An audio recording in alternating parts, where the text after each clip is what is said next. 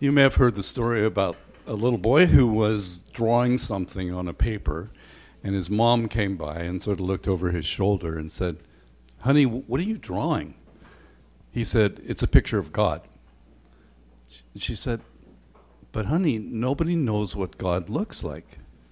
And he said, "Well, they can have a look at my picture when I'm finished." Blessed are the pure in heart, for they shall see God. The reason that I tell that little story is that in a very real way, that little boy may have a greater propensity to know what God looks like than his mom or dad or me or you. There's something about little children that is delightful to us. There's something about their innocence. There is something about their inclination already to know and to believe in God. We have to unlearn them if we want them to be modern people in our kind of a society, because they start out already understanding that there is a God who loves them and who knows them. They start out able to grasp some of the truths that we, even as grown adults, have difficulty grasping. And we go back to the life of Jesus and just sort of ask the question, how was it with children when Jesus was around? And so you can imagine Jesus was this itinerant teacher. There were always crowds of people all around the place. And there were always children also coming around. And the adults who hung out with Jesus were not happy that the kids were always bothering Jesus. And so they would try to shoo them away. And Jesus had stern words for those kinds of people. What do you think about kids? Some people just absolutely love kids. Some people are bothered by kids. But we're all called to love, to embrace our kids. The happiest noises in here on Sunday morning, alongside of the worship songs, is the tromping around upstairs, right? That is a religious sound. It is not a bothersome sound. It is not, how do we get stoppers on those stools so they're not dragged around upstairs? It's, oh my goodness, the privilege of having kids in church with us, enjoying being here. When I was a kid, I did not enjoy church. And many of you, I think, understand that too. Church was a place where you were told to be quiet. Church was a place, in my experience, that had a lot of old ladies with hats on and funny smells. That's what it was like. And church was the place you had to dress up. So you've been mocking me for dressing up this morning. I have to go to an open house, so I had to dress up a little bit. This is not for church. Because I resist this idea that you have to dress up for church. And I know that if I was going to meet the Queen or the King, I would dress up. Well, I'm not. We should love our kids, embrace our kids, and take leadership from our kids. And this ought to be a place that kids remember fondly. And the people who are leading them, like Claire, like the various others that we see every Sunday morning, our children will remember them fondly because of that little English woman who stood on a stone at the front of church. Those kinds of things are what church, what community is really about. So back to Jesus. Blessed are the pure in heart, for they will see God. Here's one of the situations that we come across in the Gospels. Then some children were brought to him so that he might lay his hands on them and pray. And the disciples rebuked them. But Jesus said, "Let the children alone, and do not hinder them from coming to me, for the kingdom of heaven belongs to such as these." Now, it was first of all a correction to the disciples, but there's a theology lesson in what Jesus said. He said that the kingdom of heaven belongs to such as these, such as children. Don't shoo them away as though they have no place around me, as though they have no concept of my kingdom, because the kingdom of heaven belongs to such as these. Another time, about the children, we're told that he called a child to himself and set him before them and said, "Truly I say to you, unless you're converted and become like children, you will not enter the kingdom of heaven.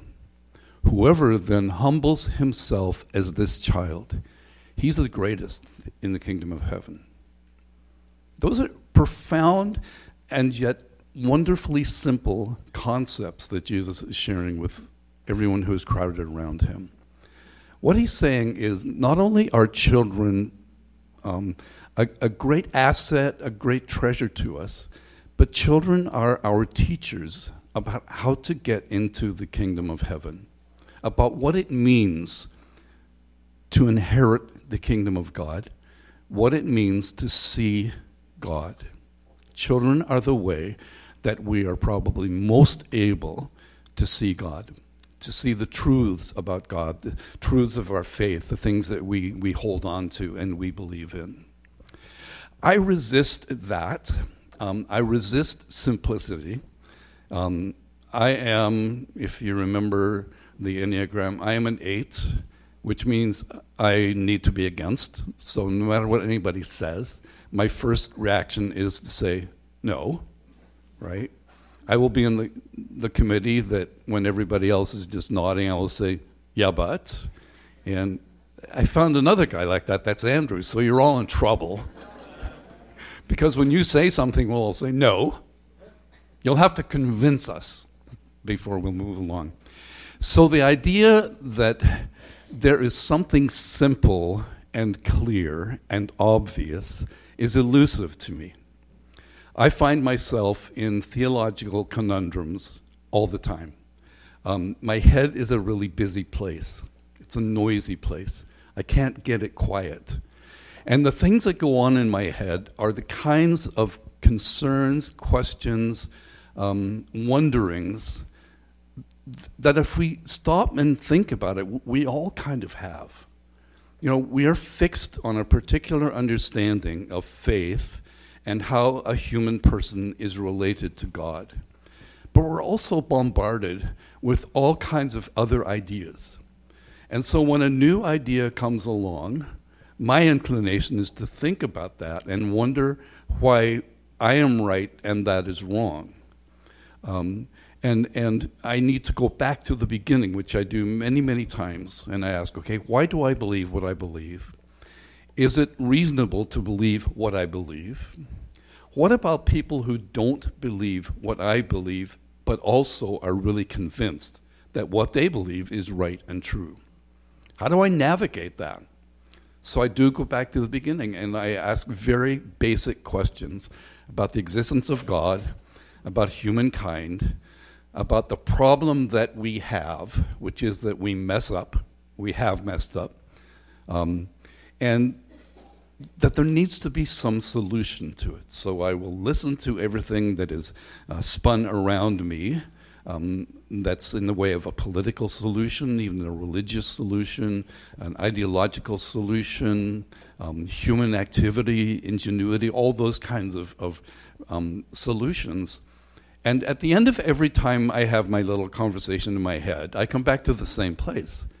And the same place is this, that Christianity makes absolute sense. I believe in the person of Jesus. I believe that he is the focus of what God has always done and is doing and will do in our world. I believe that. I will doubt it again, but then I will come back to being confirmed in what I have believed. So what I'd like to present to us this morning is this whole idea that simplicity and clarity come most readily to the person who is ready to go back to zero and think about very basic things and accept those very basic things. I don't need to know the answer to some of the questions that plague my mind. Some of the questions that plague our minds are, why God complete the sentence? And they bring me into an area of wondering, to what degree does God or did God? When someone says, I think I know now why God did this to me, that just throws my head into a spin, because I'm thinking, God did not do this to you. Life did this to you. Our brokenness did this to you. Our fallenness did this to you. Why does anyone suffer? Not because he or she committed a sin necessarily. Any one person suffers because we all sinned. We are all the reason for every suffering person in our universe, on our planet. So we need to come back to some very basic understandings of the nature of God that for me are very simply this: God is good. God is love. And a little child can understand that far more easily than I can. Because I get it all muddled up with, well, if God is love, or if God is good, and then, go on down my rabbit hole. God is love. God is good. And our children know that. They know that because they have been created, having come into this world with a knowledge already planted in their minds and hearts about God, God's goodness, and God's love for them. And so when I am struggling with the questions, and when I dare to wonder why God would allow or not allow, I need to come back to, no, I don't know how to interact with that kind of a question, but I do know this: God is good, and God is love. And maybe that's enough, right? Maybe that's enough. God will explain himself if he wants to explain himself when we see him. I think when we see him, we will end up having a conundrum like Job, saying if God would really show up, I could present my case to him and he would know that it wasn't fair. So God comes and he says, so Job, I hear you want to have a chat with me. And Job ends up by saying, I'm an idiot. I'm an idiot. When God asks him really profound questions like, where were you when I did this or that, or created this or that? Where were you? Tell me if you would like to. Job ends up saying, I am not able to interact with God. And at the end of the day, Job knew that God was good and God was love. Early on, even his wife said, why don't you curse God and die? And Job says, you're a foolish woman. That's talking nonsense. Why would we accept the good and not the bad? It wasn't even a theology. It was just like an evident reality that life is hard and broken. And in behind the scenes, we're given the drama of God having a meeting with Satan, who dares to challenge God. And at the end of the day, the story has Job blessed by God, endorsed by God, and having learned profound things about God. What do we need to know to believe? What do we need to know to fix ourselves in our faith? We have what we call a statement of faith, and it talks about those very basic commitments. That we think that these are the marks of evangelicalism, or these are the marks of the Alliance in Canada. We agree together about some things that are almost universally agreed upon in the evangelical church. So we stand on those things and we say, it is important to know what we believe. It is important to have interacted about those beliefs, thought about how it would be if they were not true, if we did not believe them, but then also think about the implications of the fact that we do believe those things that we do. Every now and then, I have lovely conversations, in fact, as often as I can, with people who are struggling with their faith, who are struggling to believe. And beginning from this, I'd like to just sort of move along to ask the question, why do some people struggle to believe the things that they understand are true, or practice the things that they understand should be practices of their faith? So let me come with you to an Old Testament passage. And in the Psalms, there's this beautiful psalm. It's actually a long psalm with much more to it. But the question is asked, who may ascend into the hill of the Lord? And who may stand in his holy place? He who has clean hands and a pure heart. I want to think about those things just for a moment. How do we know what we know? How are we firmed up in what we know and what we do? Well, first of all, we go to the children. And we ask the question, what would be the most simple commitment to these things that the Bible seems to say to me? And not only to the children among us, but to the simple ones among us.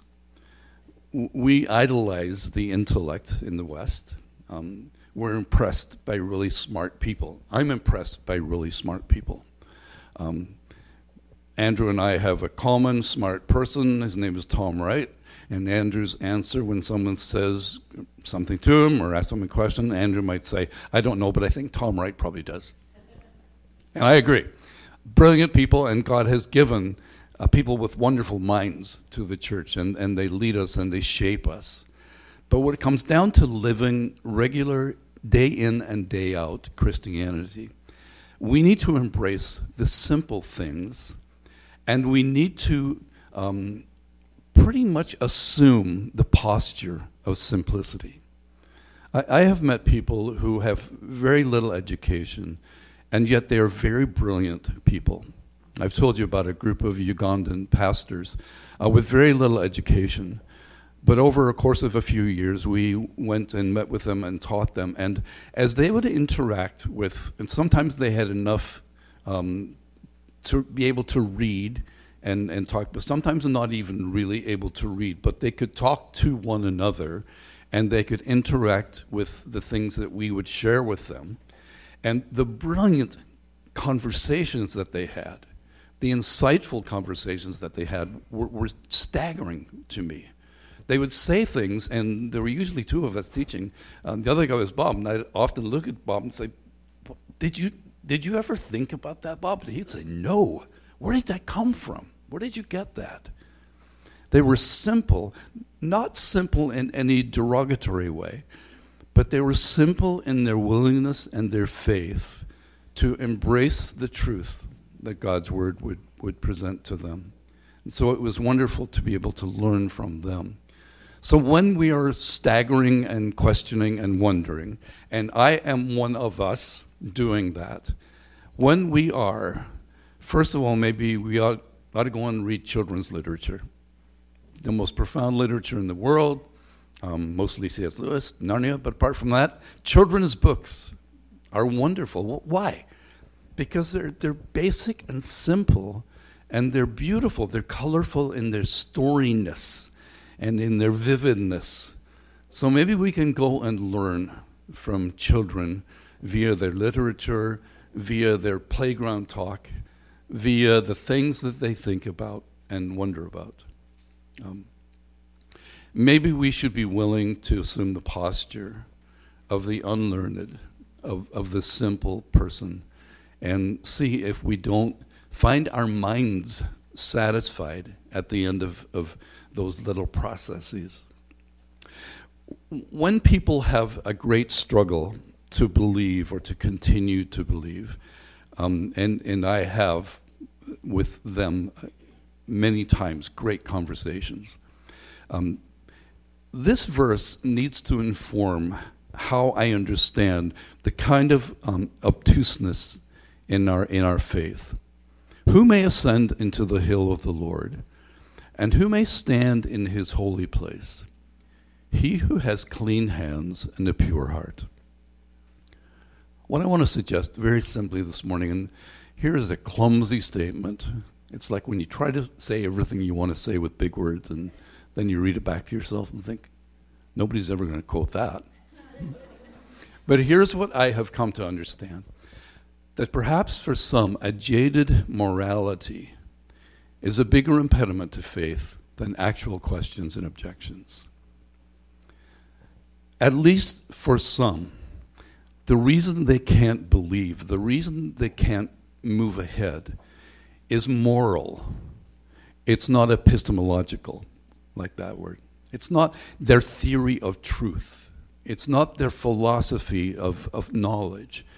It's the fact that there's a moral foundation for actual revelation and knowledge. Who may ascend to the hill of the Lord? Not someone who is able to perform religious duties, not someone who is able to sing or play a trumpet or whatever. He who has clean hands and a pure heart. The fear of the Lord is the beginning of knowledge and wisdom. So that knowledge is a relational phenomenon. It's not an academic phenomenon. And if I have stuffed up morally, I should not expect to understand spiritually.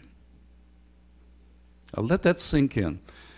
Because over the years, I've found many times when you drill down and say, what is it that's sticking for you? What is it that you can't get past? What is it that you are not believing anymore? The number of times that it actually comes down to sort of anecdotes of actual moral failure, or not even thorough failure, but moral lapses or inadequacies, or a carnal mind and heart that lives in the ways of the world, by the ways of the world, by the wisdom of the world, and seeks to layer Christian faith on top of that. And that is endemic in the West. It's endemic in North America. It's endemic as you have these, well, I won't say what happened in the U.S. this week, but there's this sort of assuming of things that are thoroughly unbiblical, thoroughly unchristlike, and thinking that we can just layer Christian faith on top of that and call it something, when it is dark at its heart and its root, and yet we can put Christian language on it. And we've thought so many times about the money, sex, and power triad that all of us deal with, sometimes one more than the other, sometimes all of them. But we have been able to take even those things and layer Christian faith on top of them. And then we can't understand why it doesn't work. We can't understand why a Christian nation behaves in a thoroughly unchristlike kind of a way. We wonder why that can be. And nobody actually asks the question. Nobody dares to say, the emperor has no clothes. There is wisdom from a kid's book, right? Only a child was able to name the failure. The emperor has no clothes on. Everybody knew it, but the child could say it innocently. Perhaps for some, a jaded morality is actually a bigger impediment to faith than actual questions and objections. I still run the discussions in my head. I'll probably never stop doing it. Sometimes they get quieter and quieter, as I at least have the presence of mind to ask, what would a child say about this? What would be a simple version of this? And then I also need to ask, are my hands clean and is my heart pure? Because if my hands are dirty and my heart is not pure, I will not know what's true or real. Several years ago, I was a chaplain at a cancer clinic 1 day a week. And as we were training for what we were going to do, that we had some clinical training that we had to undergo. So a surgeon taught us how to wash our hands. Do you know how many people out of 10 wash their hands long enough? 0. If you think you have washed your hands, if you think you have done a surgical hand scrub, if you think you've even washed your hands to the point that they are really clean, I bet you haven't. It takes longer. It takes more intentionality than just running the water and putting your hands under there and going to the towel. Keeping our hands clean is critical. Little children know that. They know they have to wash their hands. They also know things about if they have done something wrong, they're in trouble. They also have a conscience that upsets them so that when they are corrected by a parent, they come to the point, as Andrew said last week, of needing mercy, and any good mom or dad will readily dispense mercy, but they kind of want to hear that the child says, I've got dirty hands. My hands are kind of dirty here. We are marked by the dirt of the world in which we live and by the environment in which we function. I had a good friend, his name was Wooly, and Wooly loved to play soccer, football, because he was Scottish. And Wooly grew up in the kind of church that I grew up in, which was Sundays were a time not ever to play sports. So Sunday afternoon, what we all had to do was go in our rooms and have a nap. Like that's what you're supposed to do. Well, Wooly, not having anything to do with that, every Sunday afternoon went out his window, went and played football with his friends, climbed back in the window, and was back in bed by the time his dad came and woke him up. One day, his dad came in and said, Wooly, where have you been? In my room, Dad. Wooly, come here. He took Wooly into the bathroom. And when Wooly looked in the mirror, he saw the imprint of an incredible header that he had put a ball with right in the corner of the net. He was marked by the things that he had done. And so are we. And so we need to have regular hand washing. And once we wash our hands, then we have an easier access to our hearts and say, you know what, it was good to get that dirt off my hands, but now I want to attend to my heart. Is my heart pure? As pure as it can be? I mean, is my heart single? What are my values? What are my priorities? Because I can't go the way of a child. I can't go the way of a simple. I can't get into the constitution of the Beatitudes that says the pure in heart will see God. If I want to see God, I won't draw a picture on the counter, but I will practice the things that God has told me about himself, notably that he is love and that he is good. And then I will practice into my life and in my community, keeping my hands clean and my heart pure.